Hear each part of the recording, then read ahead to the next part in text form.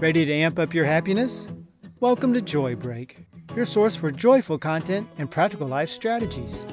And now, here's your host, Katherine Walker.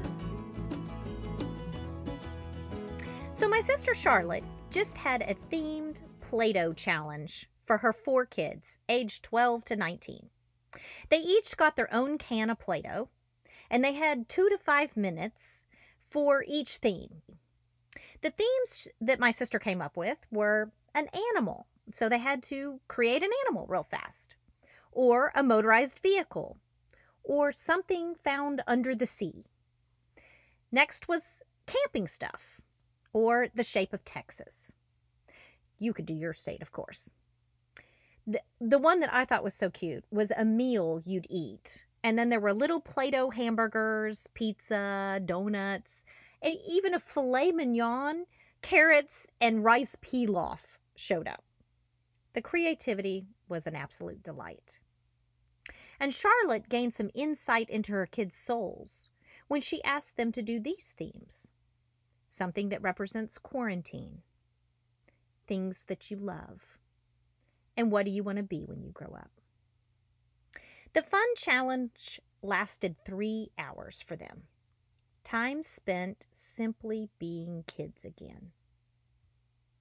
So did you know that adults laugh 15 times a day, but preschoolers laugh over 400 times? The majority of Americans were truly happier as children than they are as adults. It turns out the good old days were better.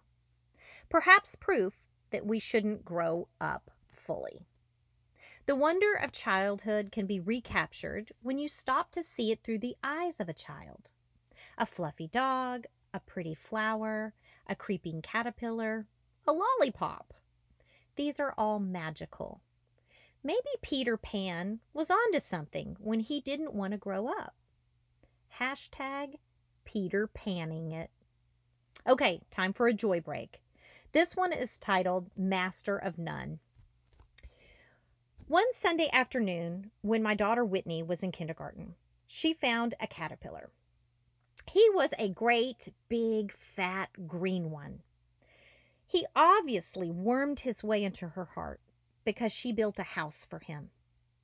And by that, I mean she laid out a Kleenex for his bed in the garden and then made other stick furniture to the side. So the next morning, she went out before school to find him. But alas, he wasn't in his home in the garden. She burst into tears, worried that Mr. Caterpillar might have gotten run over by a car, or a dog might have eaten him. Mr. Caterpillar? I didn't know she had named him. I didn't realize he was a pet. I thought he was still an insect. But do you know Vincent was late for work searching for that fat green caterpillar in our front yard? And I don't know how long I spent picking around for that creepy crawly. Later, Whitney came home from school and drew pictures of said caterpillar and hung it up in the window, saying, "Lost! Please come home." If I had known this bug was a family pet, I probably would have given him an appropriate upgrade in bedding, from the Kleenex to a wired enclosed box. I love the innocence of a child, thinking a bug stays where you left them. Hashtag Peter Panning it. Okay, break's over. So my mother-in-law was brilliant with both my kids and bugs. She would catch fireflies in a mason jar at dusk and then let them go in the room where my kids slept. And the girls would drift off to sleep with fireflies acting like night lights in the air. Have you ever had the pleasure of this? When was the last time you acted like a child? A wide-eyed, full of belief and possibilities child.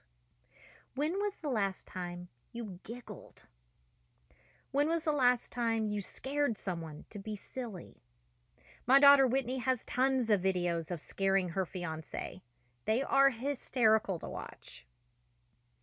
When was the last time you twirled under the stars or cannonballed into the pool?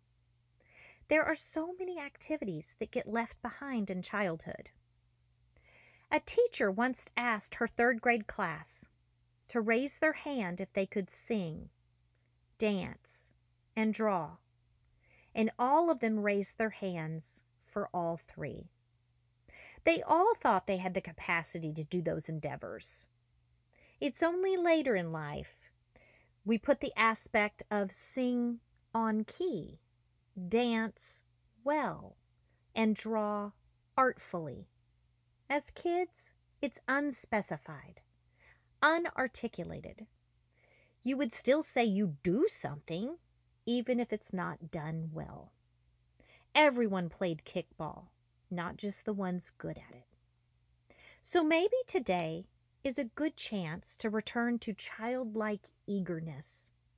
Have a Play-Doh contest. Paint a picture. Puddle splash in the rain. My challenge for you, ask yourself, what did you like to do as a child? And then do that again.